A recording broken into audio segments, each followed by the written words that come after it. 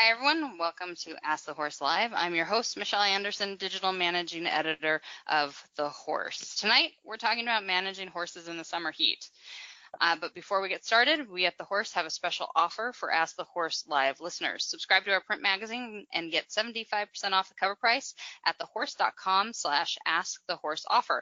That's just $15 for a year subscription. You'll get vetted and accurate horse health care information each month throughout the year. So just before we got started on this event, I was standing out in the sun with my mare while the saddle fitter was fitting my saddle for this weekend's ride. And wow, was it warm out there. This time of year in the high desert of Central Oregon, it's always toasty, and it can make riding difficult, especially when the hottest part of the day falls just as my workday is ending. And that's the time when I can ride. And it's not just riding. How can we keep our horses comfortable on scorching hot days or sticky, humid ones? Tonight, to help us navigate those challenges, we're joined by Dr. Jeanette J. Marrow of Mariposa Equine Services in California. Welcome, Dr. Marrow. Thank you.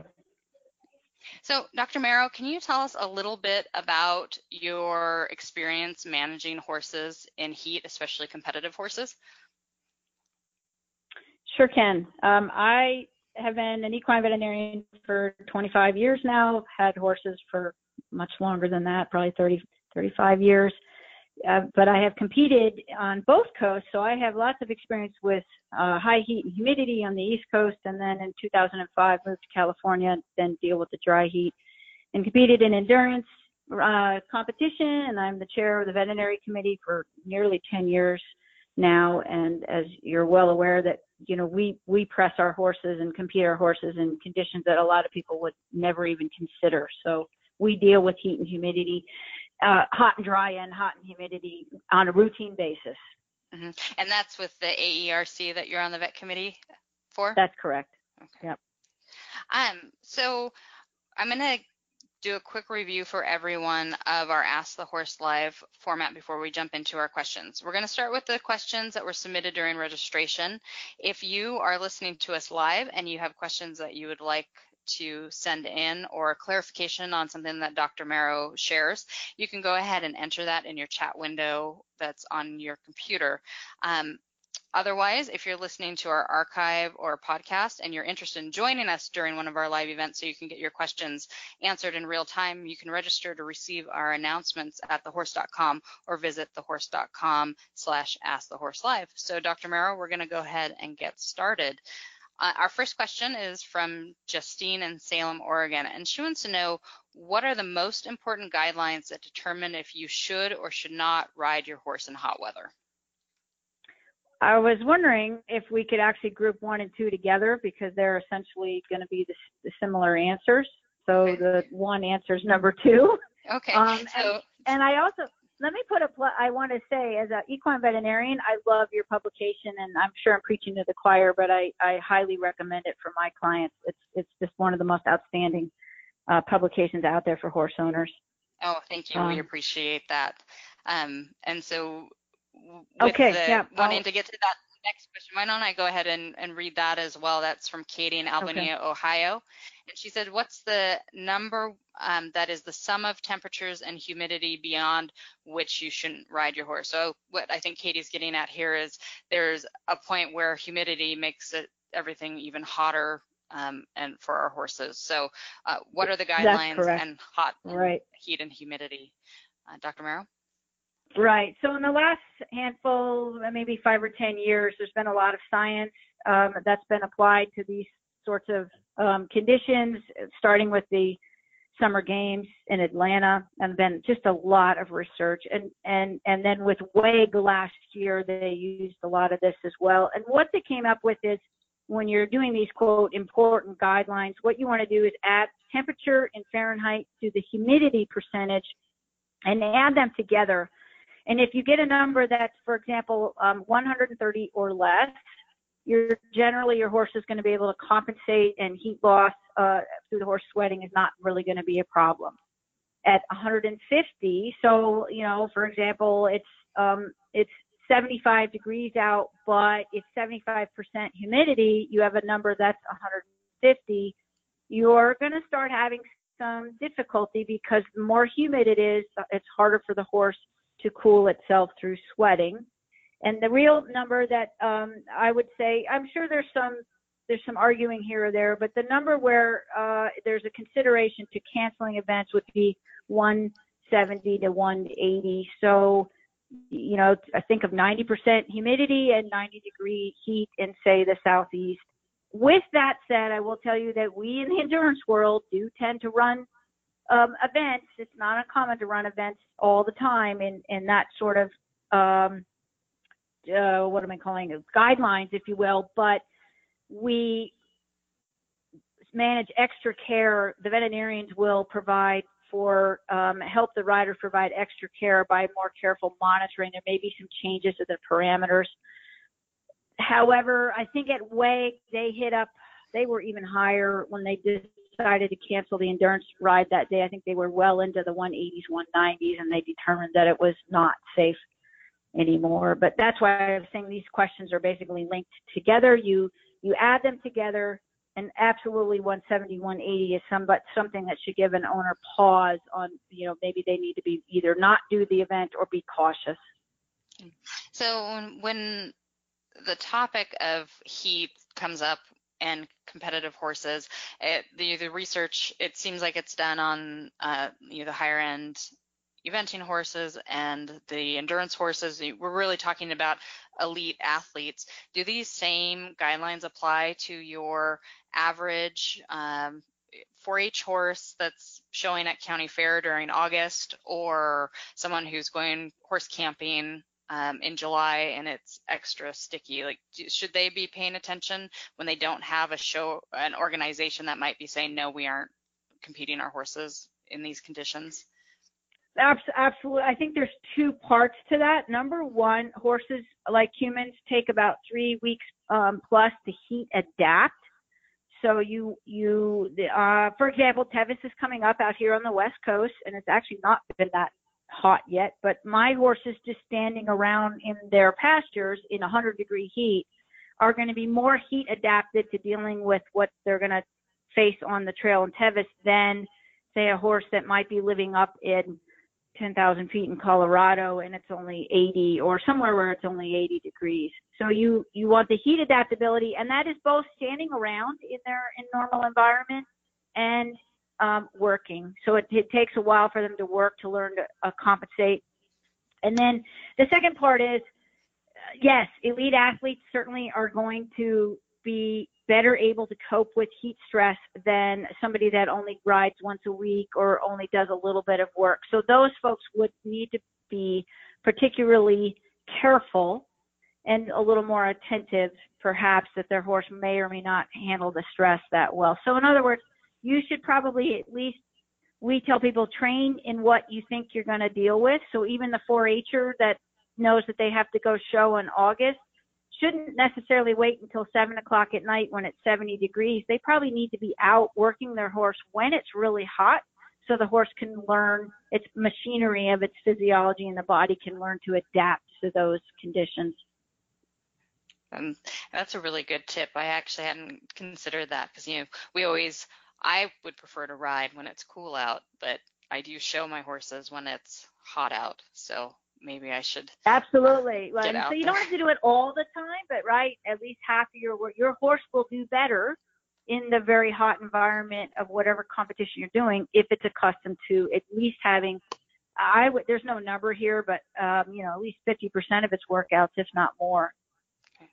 Our next question is from Janice in Phoenix, Arizona, and she wants to know, what are the signs of heat exhaustion in horses? Okay, so if you're going to get into heat exhaustion, will start before actual onset heat stroke. And so heat stroke is where the horse is really in trouble. Heat exhaustion, you'll start to notice that the horse is breathing rapidly, might be panting. You might feel at the heart rate, you can feel it right at the elbow level on the chest with your hand. The horse might have gone from excessively sweating to suddenly not sweating as much. Those are possibilities, to even no sweating. If you had a thermometer, the rectal temperature would be up around 104 or more. The subtle things that the owners might start to notice, though, would be that the horse doesn't feel as forward. So it's a little more lethargic, it's a little weak, it might be stumbling, it's not ears forward in the go, go, go mode. If you're working a horse on a hot day and that is starting to happen, you're going to get, that's your signal. Stop, time to really consider that maybe the heat is starting to bother this horse. Okay. And so then what does heat stroke look like compared to heat exhaustion? So heat stroke will then, the body temperature will start to get up in the levels of 105, 106. The horse will be pretty dehydrated. So when you pinch the skin, we don't use the neck now, we use the shoulder, that it won't return. If you pinch it up, it won't return to its flatness for several seconds. The gums might start to get dark and tacky. The horse is absolutely going to be breathing very hard. Generally, a heat stroke, really severe exhausted horse looks like ears flat, head down, can't really hold its head up. It's very weak. Those are all signs that that heat stroke is now starting to occur. They can look very disoriented, even in neurologic, because the brain is getting overcooked, if you will, and the brain is very sensitive to temperature, and so the horse is not actually all there, if you will. So if you have a horse that has heat exhaustion or heat stroke, what is typically, how is that managed, or what is the treatment, or what are the treatment options for those horses? So if we start with just a horse the simplest way to think of it is let's start with the simplest thing, which is a horse that's just maybe struggling with the heat. So you're riding a horse in the arena, or you're out on trail and you're coming towards a bigger hill, or you're just trucking along and you just feel like your horse has suddenly lost a gear or lost its motor. That's the sign to say, okay, I'm going to jump off. I'm going to maybe check their heart rate. If it's racing along, that's not good. If it doesn't start to drop right away the minute you stop exercise, if he's panting and breathing heavily, if he looks kind of tired, that's the sign that, okay, it's time to stop now. And if you catch this fast enough, and what you do is you immediately strip the horse, get rid of all the tack, all the boots, anything that's going to trap heat. You look for shade, first of all, and then you look for a water source. So if you're near your barn or an arena, that's easy. Go find your hose, go find water buckets. You let the horse drink.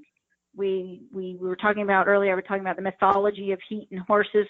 A hot horse should be allowed to drink as much as it needs, because it needs to intake fluid, because it lost a lot of fluid while it was sweating, and now it's getting dehydrated and getting itself into trouble. It needs that sweat to help it cool.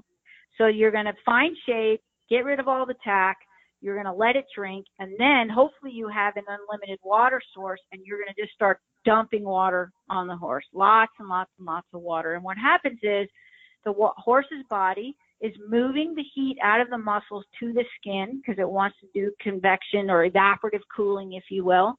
And so if you bring cold water to the skin, it'll help draw off even more heat. Now, this is where you keep going. If you have an animal that's in really bad shape and has heat stroke and is just parked out, head down, rectal temp of 106 and up, then you're going to try to find some ice water, and you're going to absolutely just douse that horse in ice water over and over and over.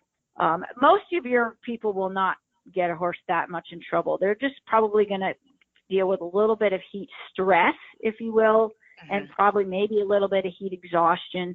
And so shade, ventilation is the other big one. So don't put your horse in the shade, but then maybe by the side of a barn where it won't get any breeze. So you want ventilation and water and shade. And you walk a little bit, and then you do more water, and you walk a little bit, and you do more water. The walking helps bring more heat to the surface of the skin. And we proved this really well in the Atlanta Olympics, where they blew all out of the water, the idea that you can't put cold water on the big, large muscles. Yes, you can. And then they stood them in front of fans.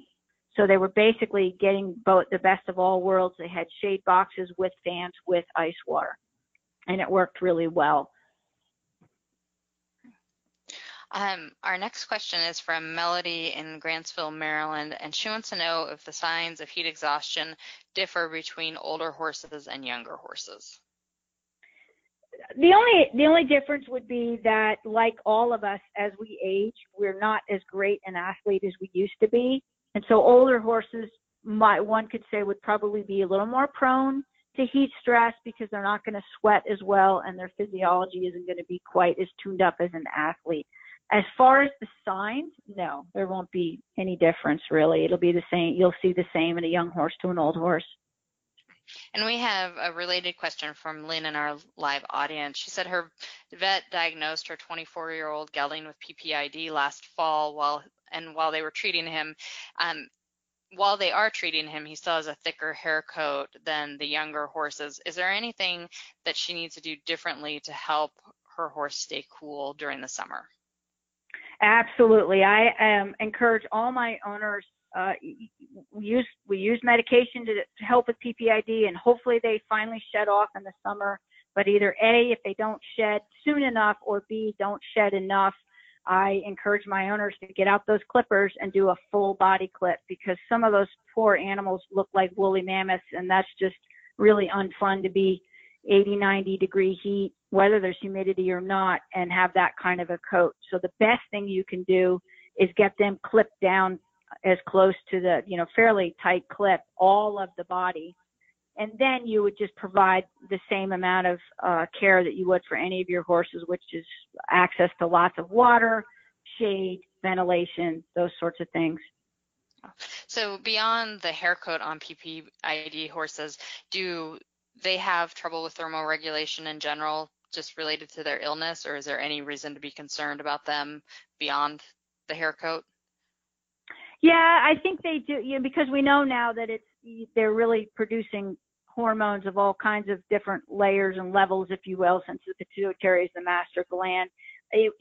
Depending on and horses certainly experience PPID from mild to severe. So certainly moderate to severe animals, personally, I think they absolutely do struggle with the heat, even when they have a clipped coat.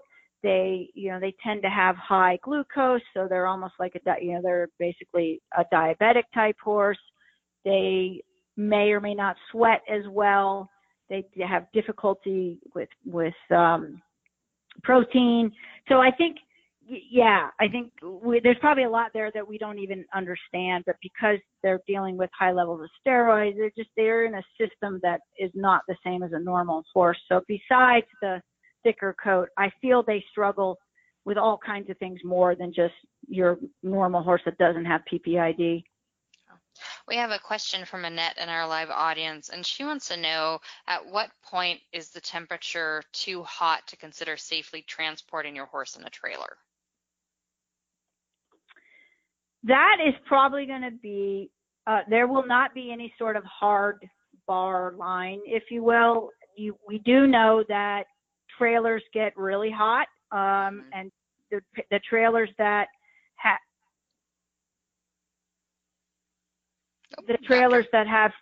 sorry, I'm here. Are we there? Yep, we're here. Oh, okay. Yep. So trailers that have really good ventilation and insulation, because you can actually get the horse compartment insulated and are not dark color, are going to provide a little bit better transport scenario for horses. There are plenty of people that will haul across the country right through the middle of the summer. Personally, if it's going to be in the West Coast, if it's going to be high 90s or 100, I would not haul. I would wait till nighttime when it drops. Now on the East Coast, again, you're dealing, or anywhere where there's humidity, 90, 85, 90, 95 degree temperatures with very high humidity would concern me, and I'd probably also haul at night. You could provide fans on the same ideas apply. So ventilation will help the horse, adequate water sources. So you're probably going to have to stop more frequently and offer them more water. But if it can be at all avoided, I think it's, more fair for the horses to travel at night when it's a little cooler. Mm-hmm.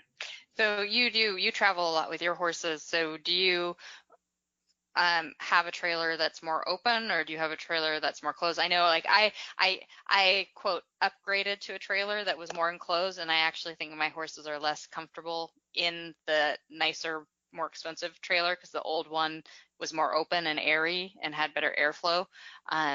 Do you have any thoughts on what makes the best kind of horse trailer when you're hauling in heat?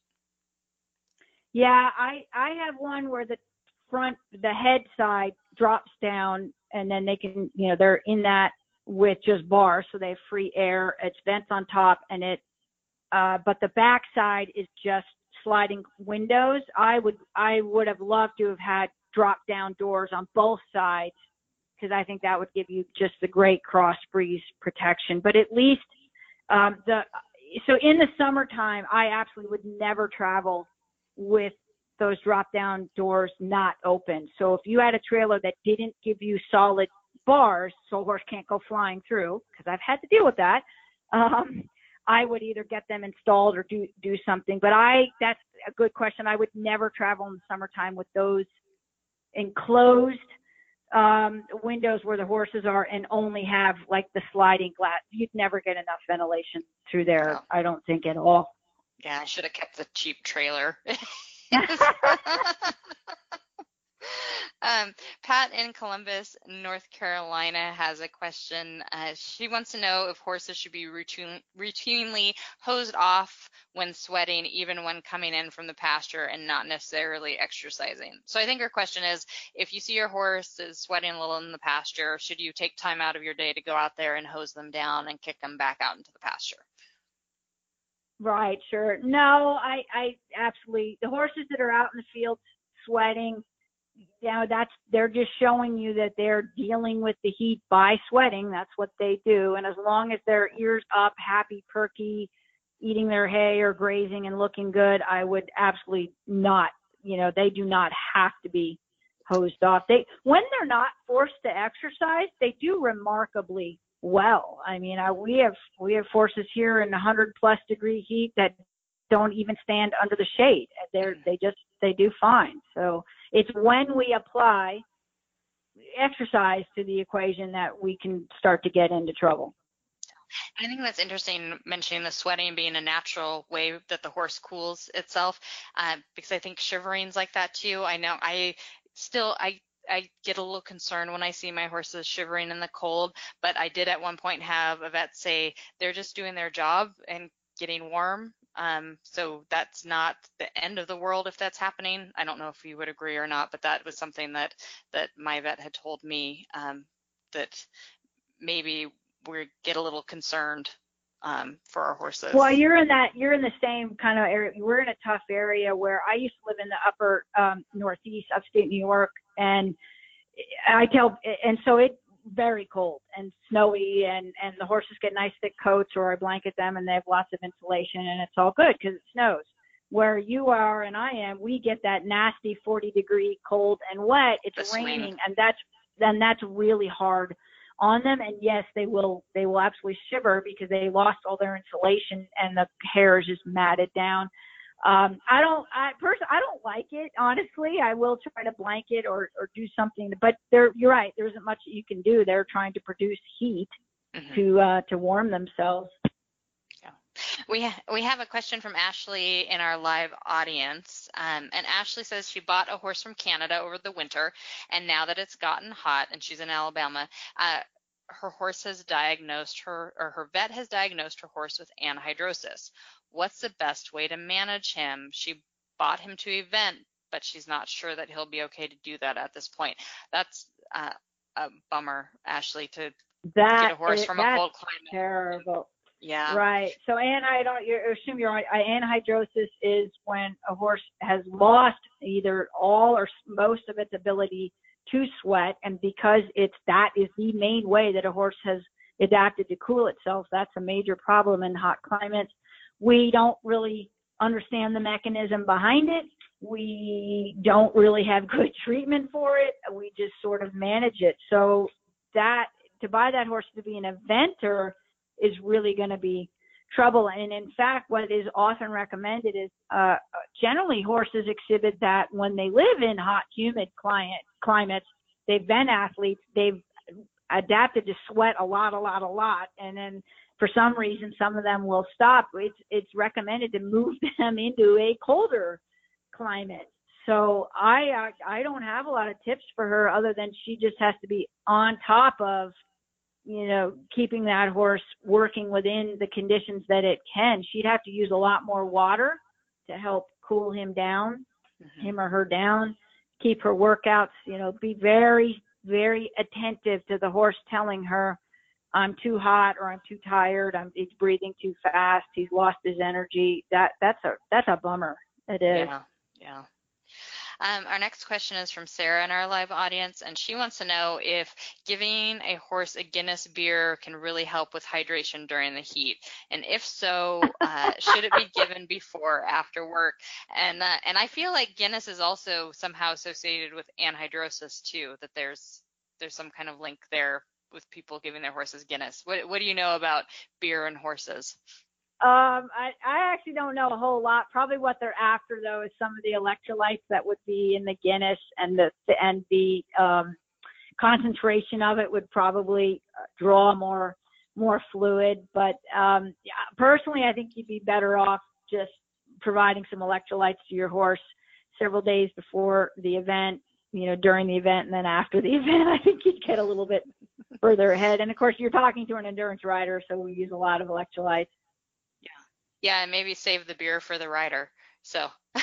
Yeah. Our next question is from Jenny in Pennsylvania, and she wants to know how electrolytes actually work, and she's listening live. So the horse has adapted to, it's not only losing a large volume of water, if you will, or fluid, it's losing a lot of sodium chloride, predominantly, also to some degree magnesium and chloride, and potassium would be the third one, and then magnesium and chloride in its sweat. The human, for comparison, is much better, adapted much better at sparing those electrolytes in our sweat, and the horse has not. So they absolutely put an overload, and they can lose a lot. And depending on how much they are exercising. So again, somebody ambling along the trail in the hot weather that has the horse has been eating well and ate a lot of hay the night before is probably going to be just fine. The gut, we've learned now finally that the gut is a wonderful reservoir for those electrolytes that the horse is going to lose.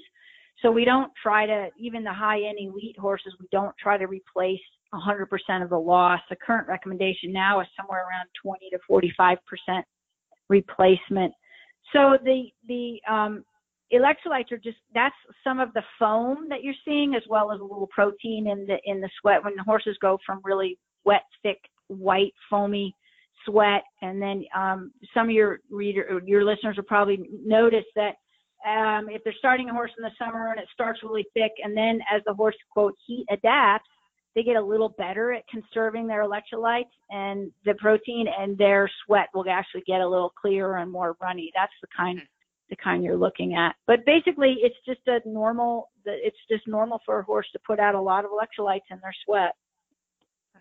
And we have a follow-up question from Rodrigo in our live audience, and he wants to know what are the best electrolytes to use for horses in very hot weather. There's a lot of selection out there. How do you decide which one's right? So that's that. I won't give you one product, but I will give you some guidelines. What I will tell you is look at the label. So you want to avoid anything that has dextrose or glucose or maltose or any of those sugars first, because your product's going to be mostly sugar. So go for a product that's going to have predominantly sodium and chloride. You can, and then the other ones as well. There are a lot of really good named high-end products, and that's all you need to do is just avoid something with a lot of sugar in it first. The other thing you can do is just plain old table salt. Years ago, that's all the endurance riders used to use was a tablespoon of table salt. And when I'm dealing with clients in my practice, if we just want a horse to drink more, they don't have to go down to the feed store and buy a $20, can of fancy electrolytes, they can just take a tablespoon of their table salt and put it in the horse's feed, and that will help the horse. It will encourage the thirst center and make the horse drink more. So if you do have an endurance ride coming up, maybe your first one, which Dr. Mara knows that's my plan for this weekend, is to do my first limited distance.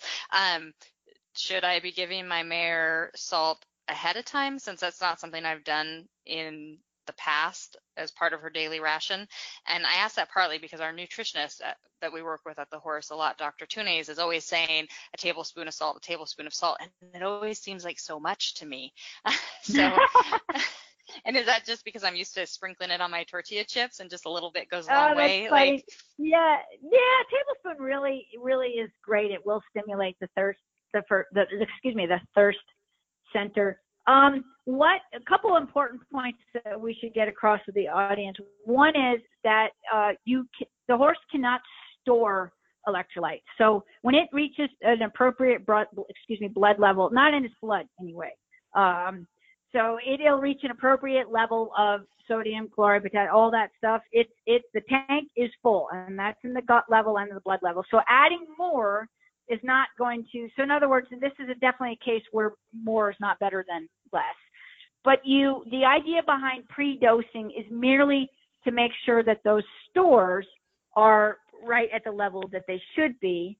Now, a horse that your horse that you said you're going to do maybe, 10 or 15 miles, you may or may not need to do that, because your horse is going to rely on its gut stores of all that electrolytes from the hay. And a big tip for endurance rides, any sort of ride, traveling, anything, is don't spend a whole lot of time making sure the horse stuffing grain and mashes down the horse. If you preload that horse with lots of hay, that's the reservoir that they're going to use. Hay is a great source of all the electrolytes that we need. So now if the horse is going to start doing more, 25 miles and up, it's a nice, cheap, safe, easy bet by just giving them either a scoop of your favorite electrolyte or a tablespoon of your table salt. 3-4 days. If it's going to be a really big thing and you're traveling a long way, even a lot of people will do a week out all the way through, and then even a couple days after. And it's just cheap insurance to make sure that everything is tip top, because when horses travel, we learned, and it was our sport that actually did a lot of the research on that, the volume of water that they lose just in transport is significant. So the longer they're transported, the more fluids they're going to lose, the longer they're going to need to be at a show area, a show arena, an endurance ride site somewhere, and they're going to need time to catch up and drink all that water. We have a question from Tom in our live audience that's also about salt, and he wants to know if having a salt block available to the horse is enough, or do you need to be supplementing more than that? So I'm a big fan of, I like the red salt blocks as a minimum. A lot of people like to do red and white. I don't think it matters. At least do the red trace mineral. And I think in here one of these questions was one of the horses wouldn't eat them at all. You do not have to supplement if your horse is more of a pasture pet or only occasionally being ridden. If the horse is really working hard every day, then a lot of competitive people will add, as you're just saying, your nutritionist as well, will add either a scoop of electrolyte mix or a tablespoon of table salt. I tend to be able to get away with, I don't do that. So I do have 100-mile horses. I do train in the heat. They do have red salt blocks out there. They have hay almost 24/7, and then they get some grain when they work, but mostly just hay. And I think that is what makes the difference for them. So they self-correct after every ride by just eating their hay. But I will pre-dose before I go to a big ride.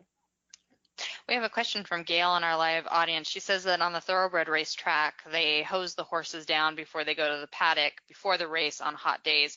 Is that a good practice? Funny she says that, because I pull mine out of the field before I'm going to go work them. And of course, A, they're dust balls, and B, yeah, it might it'll certainly, for thoroughbred, it might make a pretty big difference, because they're working, miles.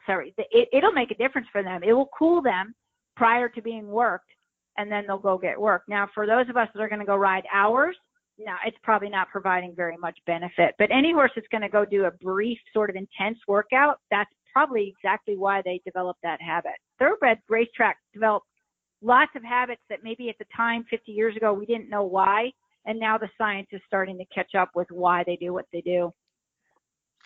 We have a question from our live audience. Connie lives in Kentucky, and she said her horse tends to drop a bit of weight every summer, especially when it's really hot and humid. Could this be from sweating? Is there anything I can do to keep his weight up? I would probably ask whether the horse was older or not, or a PPID horse or not. That is an interesting question, because I wouldn't necessarily think, I usually see horses drop weight in the winter. Mm-hmm.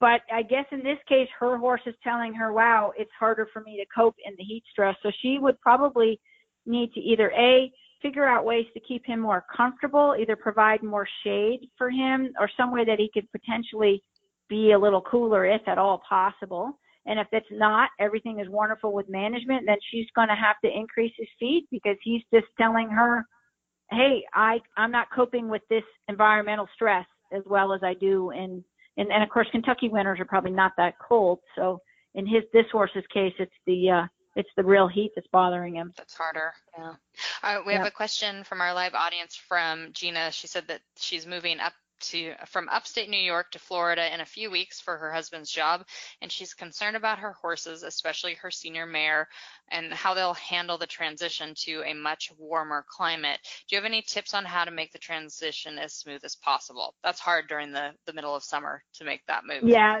and good on her, because those horses, so the first month or so, they're going to struggle more, because they are not going to be heat adapted at all. Now, luckily, I remember upstate New York, at least it was hot and humid. So she's leaving a humid climate for another humid climate. The best thing she could probably do is either provide them with pretty much 24/7 turnout with shade available. So either run in sheds or enough trees and they have a lot of ventilation, or if they need to be in a barn installed some part of the day, those would be the kind of horses I would make sure they were in the best ventilated stalls and still have fans on them.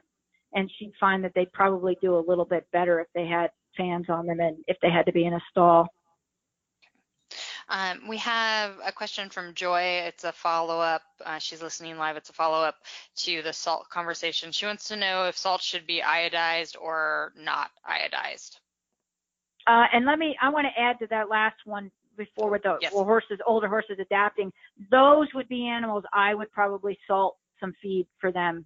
So I would start a slurry for them or in their feed a week before they left, right through transport, and probably the first month as they adapt and learn to drink more water to deal with the higher temperature that they're. And again, it may not be higher temperature, but it's probably the higher heat index of the heat and the humidity combined. As far as iodized, it doesn't matter. It doesn't seem to matter in horses. Okay. We have a question from Lynn in our live audience. She said she just returned from a 2-week vacation to hot and humid weather at home. She said her horse has been off for those 2 weeks, but was working regularly before. Does she need to take any special precautions for her horse as she brings him back to work after a little break? If he's only been off 2 weeks, no, he has not lost any of his fitness or heat tolerance at all, especially if he's been living in it.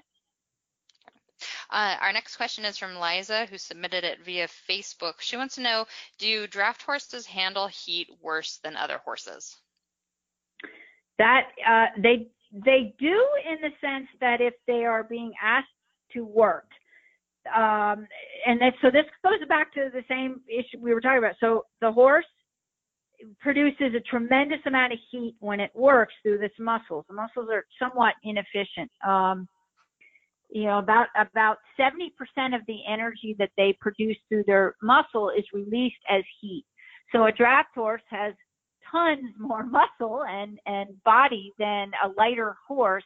So they're going to produce more heat per pound of muscle, if you will. And so they do struggle more. And that's probably why we think of them as, plodding along in fields, plowing fields calmly and sedately versus running a mile that a thoroughbred would do. So they will not get into trouble if they are appropriately attended to and not asked to work beyond their means. So the same rules would apply for them. If they start to pant too much, sweat too much, refuse to do the work. I realize draft horses have become popular now as saddle horses, and so people do need to take a little bit more caution with them and realize that they will get hot and overheated faster than lighter bodied horses and will require much more aggressive cooling. So in the endurance world, there are a few of them, and those riders absolutely spend way more time with sponges and scoops and water by the water troughs and in the shade trying to cool them. Kathy in our live audience wants to know, after working a horse on a hot day, what temperature of water do you recommend to hose them off with? Should it be cold? Should it be warm? Should it be hot? And should you do it with or without liniment? Okay. So if it's hot and dry, it doesn't seem to matter that much. Just water from your hose is fine. If you're living in hot and humid temperatures, if you put water on the horse that is the same temperature as the air, you're not going to get yourself very far, and that's where you would want to have colder water. So, and I would assume it probably would be if it's coming from a well. Liniment, no liniment, that's just personal preference. The one caveat to that is one of the tricks that some people racing in endurance in the very hot, humid areas and or veterinarians who have a horse they're treating for heat stroke is they add alcohol to the water. So it's the same trick as ice. Ice water helps cool the horse faster, and alcohol, rubbing alcohol, like one of those little pint things added to several gallons, will also help increase evaporative cooling. So liniment, I suppose, it's probably going to provide some of the same thing. Mm-hmm. Because of the alcohol in it. Right, exactly. Yeah. Depending on which liniment you use. Yep. Yeah. We have a question from Pam in Newmarket, Tennessee. Several people submitted the same question. During extreme heat, which is better, having your horse out in their pasture or having them in the stall? Right, I saw that. So the answer to that is ventilation. Mm-hmm. So wherever the horse, and I can put this in perspective. So if the horse, it depends. So if your horse is out in pasture with absolutely no shade at all versus having a stall that has a breeze, then the stall would be better. But if the horse is out in a pasture and has even trees for shade or a run-in shed versus being put in a stall, and we all can picture these. Some of these barns are older or not well built. I used to see that more in the Northeast. California tends to have very big, airy sorts of much more ventilated because we don't need as much protection from the weather. So I can picture some East Coast barns right now where the stalls are like ovens. There's no ventilation whatsoever. That would be far worse than a horse probably standing out in the sun in an open field where at least it would get some ventilation. So a lot has to go into thinking about the horse's ability to pick up a breeze to help cool themselves. Our next question is from Laura in Santa Rosa, California.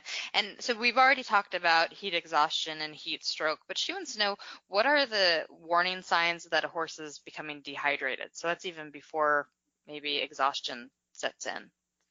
Right. The simplest things are going to be, the first thing, so for example, if you were riding with a heart rate monitor, one of the first things you would notice is what we obsess over this, is failure to recover the heart rate. And the heart rate will start to go really high. Now, if you're an average rider and you don't do that, probably the first thing you're going to notice is that your horse will have been sweating along fairly regularly, and then the sweat's going to decrease. And you're going to be like, wait, what? Why isn't, what happened? The horse was sweating pretty normally a while ago. And that's telling you that it's starting to use up its fluid reserves.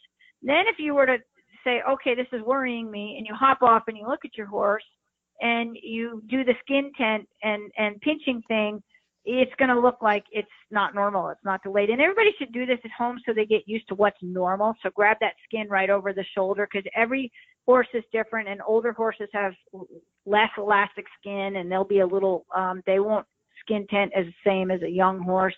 So get used to your horse's normal. And then the gums are going to feel a little tacky. Big one we use in the endurance world is we put a thumb in the jugular groove and we watch that jugular vein refill. It should refill right away, so it should make like a nice little pipeline. And if it doesn't, you're getting dehydration. Those would be all the subtle things. Well, somewhat subtle anyway. You need to be looking for them. And we had a question from Patricia in Maple Valley, Washington, and she wanted to know how many gallons of water should a horse be drinking every day when it's hot out? So when it's hot, so normal gallons of water, average temperature is 5 to 7, maybe even 5 to 10. In extreme heat, they can drink up to 20 gallons in a day. So that's a lot. But I would say average summer is probably going to be maybe even 10 to 15 per day. I notice out here in 100-degree heat in dry California, they're probably easily 15, and really bad heat spells can be 20 gallons per horse per day. We have a question from Lucy in Alberta, Canada, and she wants to know if a horse has overheated in the past, would they be more susceptible to have it happen in the future? Not necessarily. So one would hope that it was just operator error the first time, if you will, and you correct your own mistakes and the horse does fine. The only reason a horse would be, quote, more susceptible would be if there's some underlying condition, like we talked about PPID, like anhidrosis, like some other, even insulin-resistant horses that have a lot of high sugar and, again, don't seem to have the same metabolics as a healthy horse, seem to struggle. But just horse A to horse B, and you made a mistake and you overrode your horse in the hot weather one day, would it do that again to you next summer? No, not necessarily. We have a question from Rodrigo in our live audience, and he wants to know if mules and donkeys handle heat differently than horses. That is a good question. I would have to say I deal with a lot of mules and donkeys out here. Yes, I don't know that we have a lot of science behind that, but because nobody's really looked. But certainly the donkey evolved to be more of a desert animal, along with their ability to eat air and scrub grass. They do seem to not be as bothered by the extreme temperatures. They're definitely more tolerant to packers. Our government Park Service packers, they definitely tolerate stuff at a much better level than a horse will. We have a question from Nancy in Dunlap, Tennessee, and she wants to know if the coloring of a horse can affect how it's affected by heat. Would heat be worse for a black horse than for, say, a chestnut or a gray-colored horse? If you put your hand on them, they definitely are hotter. So the dark coats are going to absorb sunlight more. So the answer to that is only if they're in direct sunlight. So if they're standing in the shade, no, they're going to be equal temperatures. But if they're standing out in the bright sunlight, then absolutely the lighter coats are going to reflect and not absorb as much heat as a darker coated horse. Gail is in California, and she wants to know if you have any recommendations for the best kind of saddle pad to use in hot weather. I can tell you what to avoid. You want to avoid, first of all, it depends on how long you're riding and how much work you're going to do. So, but in general, in hot weather, you would want to avoid anything that's going to trap a lot of heat, like a neoprene pad, very heavy sort of canvasy type pads that are going to absorb a lot of sweat. In hot weather, your best bet is going to be with either a wool or synthetic wool, wool backs, cool backs, we call them. You could use plain saddle pads like old Navajo rugs, but you'd probably want to trade them out because they're going to absorb a lot of heat. But the main thing is avoid anything that's going to trap a lot of heat, and all of your thick gel, neoprene type with gels in them, gel pads, all that stuff's going to trap too much heat.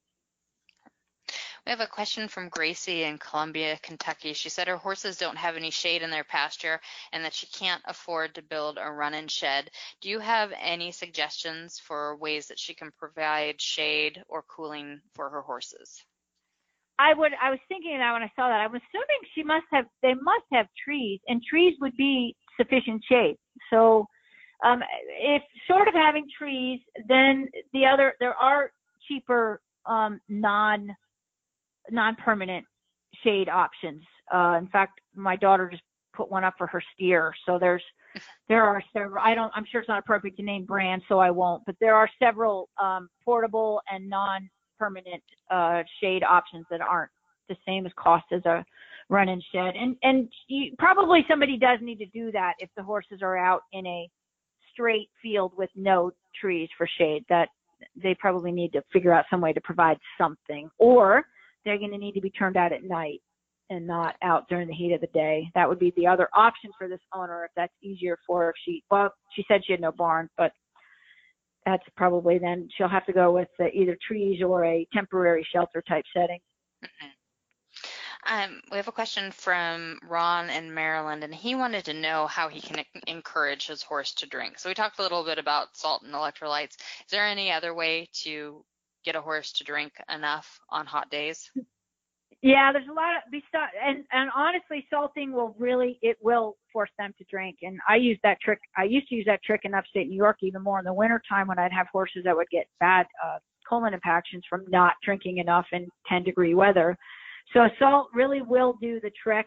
Other things that you can do are if you add, endurance riders love to add like a handful of rice bran or like some kind of stable mix, and you add that to the water, and horses think that's sometimes the greatest thing ever. There are also products available that do that, create that, make the water really tasty, and so they go after it. But the cheapest way is going to be to just add some salt to either a little bit of grain or make a slurry, a nice wet, beet pulp, mashy type slurry with a tablespoon of salt in it, and they will drink. It will stimulate the thirst center, and they will absolutely drink. We have a question from Leslie in our live audience, and she wants to know if there are any special precautions you should take with a horse that has metabolic syndrome in the heat. You should probably watch them for their sweating pattern and make sure they are sweating enough. Metabolic syndrome probably by and of itself, if it's well controlled, the horse will probably be fine. In endurance, we do it in limited distances. We do have a number of PPID and metabolic horses. They can't have the long coats. They have to be clipped. They have to be very well controlled on management and drugs if needed. And if they're not high in insulin and glucose, they do fine. If they're not managed, if you will, then I do think you're going to have trouble. So the horse is going to have trouble cooling itself. It's going to have even potentially disruptions to its sweating pattern or not able to sweat as well. So I think if your metabolic resistant horse is running ship shape and everything's going well, there's no reason why you can't do what you would do with any athlete. You just probably need to be a little more sensitive and watch it a little more closely. We have a question from Karen in our live audience. She wants to know if you need to sweat scrape horses after hosing them off before putting them back in the field after work. She says that she's read different things about just hosing down versus using a sweat scraper or not. Yeah, so that's become quite the rage right now, as a matter of fact, like in the last 6 months to a year or two, in fact, since WEG last year. And that comes off of some of Dr. David Marlin's work. I will tell you, yes, previous, we all were taught and told hose, scrape, hose, scrape, hose, scrape. I believe, I don't have the paper in front of me. I believe they did do some research, and they showed that actually the application of constant water and without scraping in the hot horse was just fine, and in fact was preferred because the water on the horse was pulling more heat. In this case, just a normal working horse, I don't think it really matters, and it's really going to be your preference. If you have a really sick horse or horse that's in trouble, the more water on the horse, and don't worry about stopping to scrape, just more water is going to get you results faster. I personally probably hose and dump in the field, because what's the point? They're going to go roll anyway. Good point. We have a question from Laura in our live audience, and she wants to know if foals cope with heat well, or if they need any special care during hot days. Yeah, isn't that funny? They seem to be fine, don't they? Probably because they're less body mass, so they have less that they have to worry about to cool. And they certainly seem to be savvy enough to control their own exercise and play. I can't say that I have ever dealt with a problem with a foal. Of course, they're not going through forced exercise. No, that's probably why. They're self-regulating themselves. Our next question is from Mary in our live audience, and she wants to know when it might be too hot to use a fly sheet. I think the technology on those now, a lot of us have probably been in horses a long time. Remember the old canvas turnout rugs and terrible things. And now blanket and fly sheet technology is just fantastic. I don't think it's really ever, we have horses out here in California that just suffer terribly from insect allergies, and we keep fly sheets on them 24/7. Maybe in Florida with high heat and humidity, I can't imagine where it's still. Those things breathe so well while repelling the insects that unless you pulled it off and the horse was drenched in sweat underneath, that would be your tip off. If you check underneath your fly sheet and your horse is just sweating standing there, then yeah, okay, in the very extreme days maybe you need to pull it off, but you probably need to balance how the needs of the horse and its assumably insect allergies and discomfort versus that. So it's probably only in the very, very, very extreme days. We have a question from Christy in Cresswell, Oregon, and she wants to know if night turnout can be risky because there's nocturnal creatures and mosquitoes out. You mentioned that night turnout is an option earlier. Should Christy be concerned about animals that are out and about after dark? Well, and I was chuckling to myself beforehand because I live in a predator-rich environment with mountain lions and bears and coyotes and all kinds of things. I think it's what the horse learns. And I think honestly, summertime is sort of a nightmare for horses. They really suffer terribly with the bugs, not the heat so much, it's the bugs. So I personally think they really, when it starts to fall dark and the bugs finally give them a break, the flies, potentially, they really would prefer to be outside when it's dark.